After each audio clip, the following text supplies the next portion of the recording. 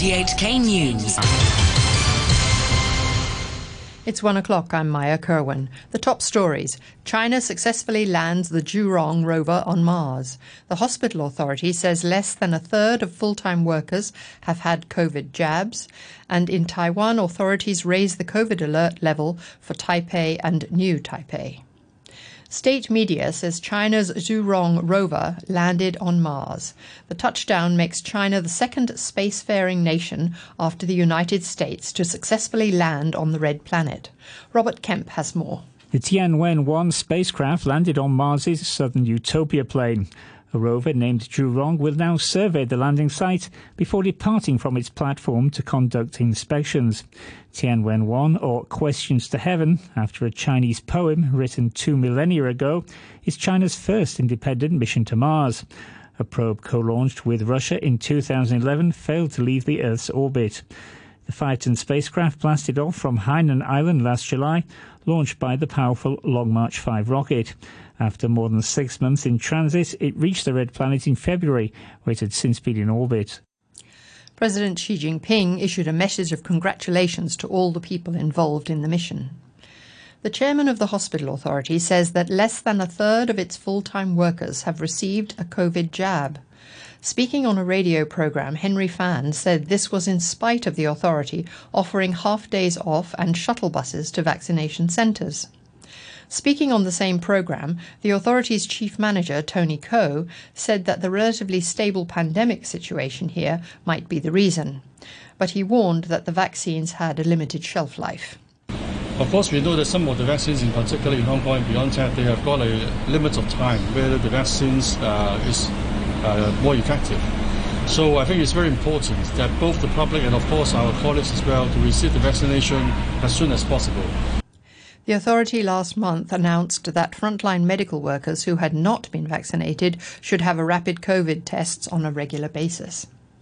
Taiwan has raised its COVID-19 alert level for Taipei and nearby New Taipei City.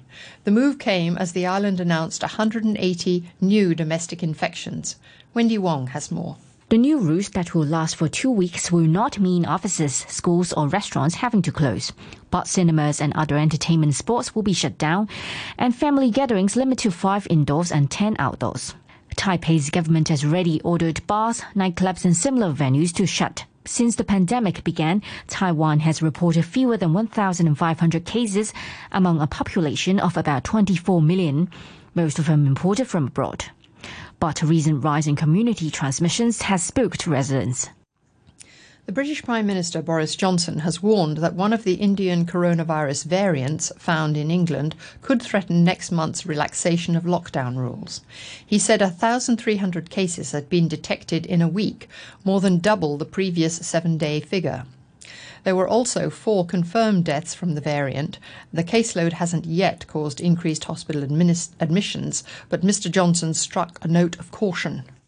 We believe this variant is more transmissible than the previous one, but we don't know by how much. If it's only marginally more transmissible, we can continue more or less as planned. But if the variant is significantly more transmissible, we're likely to face some hard choices. He also announced that the vaccination interval between doses should be reduced from 12 to 8 weeks to improve immunity. All indoor entertainment is still expected to reopen in England from Monday. President Biden has revoked a string of his predecessor's proclamations. They include Donald Trump's executive order on penalizing attacks on monuments, deriding online censorship, and excessive government regulation. Mr. Biden also rescinded plans for a sculpture garden designed to honor American heroes. The Palestinian Health Ministry says an Israeli airstrike on a refugee camp in Gaza has killed at least 6 Palestinians. An official said the dead included women and children who were inside their home in the Al-Shati camp west of Gaza City. There was no immediate comment from Israel.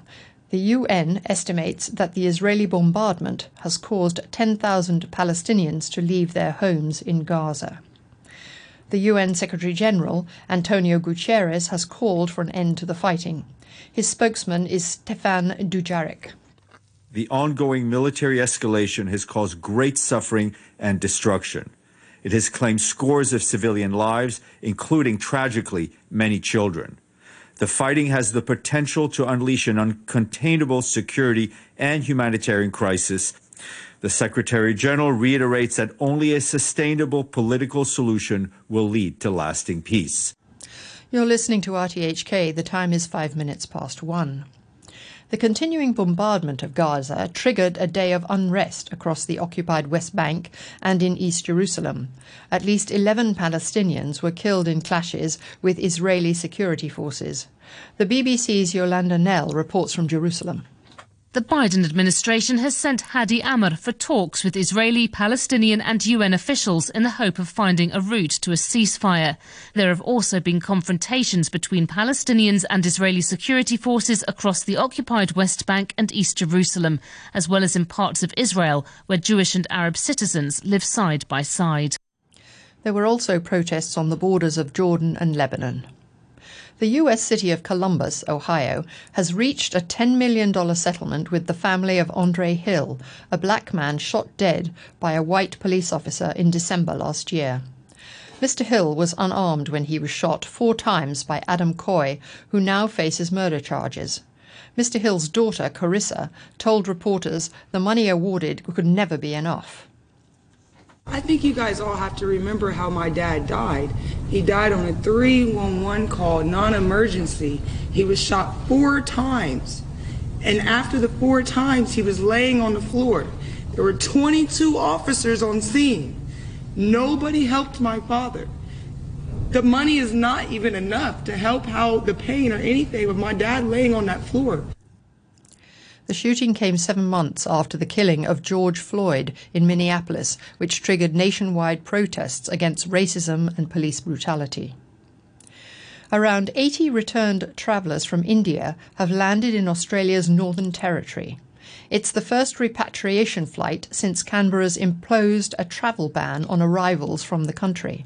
Radio Australia's Jane Toomey reports. The federal government was expecting to ferry home 150 vulnerable citizens, but the ABC has learned just under half of those were unable to board in New Delhi because they either tested positive to the virus or were close contacts of those who had contracted COVID.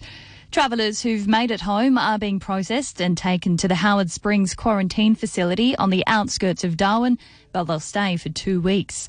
Another flight from India is scheduled for about 8 days' time. A Supreme Court judge in Brazil has ruled that a former health minister does not have to answer questions that could incriminate him when he appears next week before a Senate inquiry into the handling of the coronavirus pandemic. Eduardo Pazuello, who stepped down as health minister in March, is already under scrutiny over accusations that he failed to take up an offer from Pfizer to purchase its vaccine last year.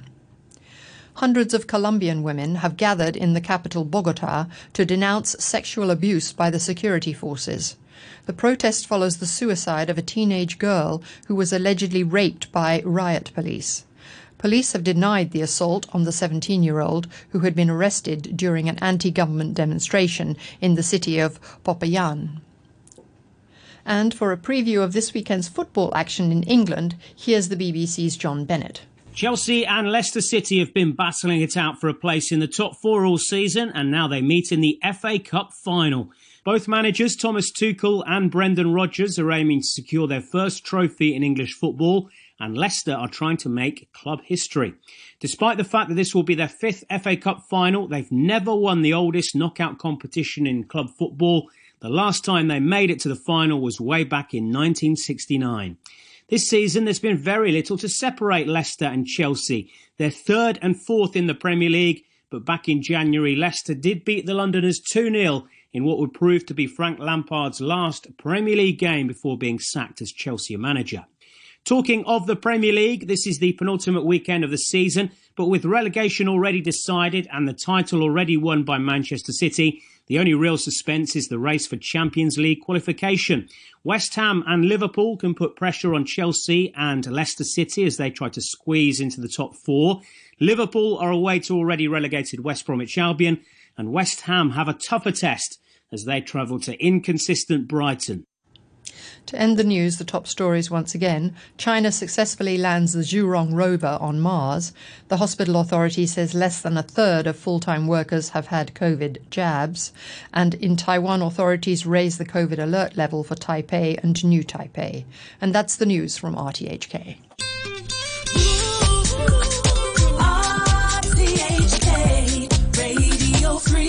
And here we go, a little Hendrix. Hey baby, New Rising Sun, right here on Radio 3.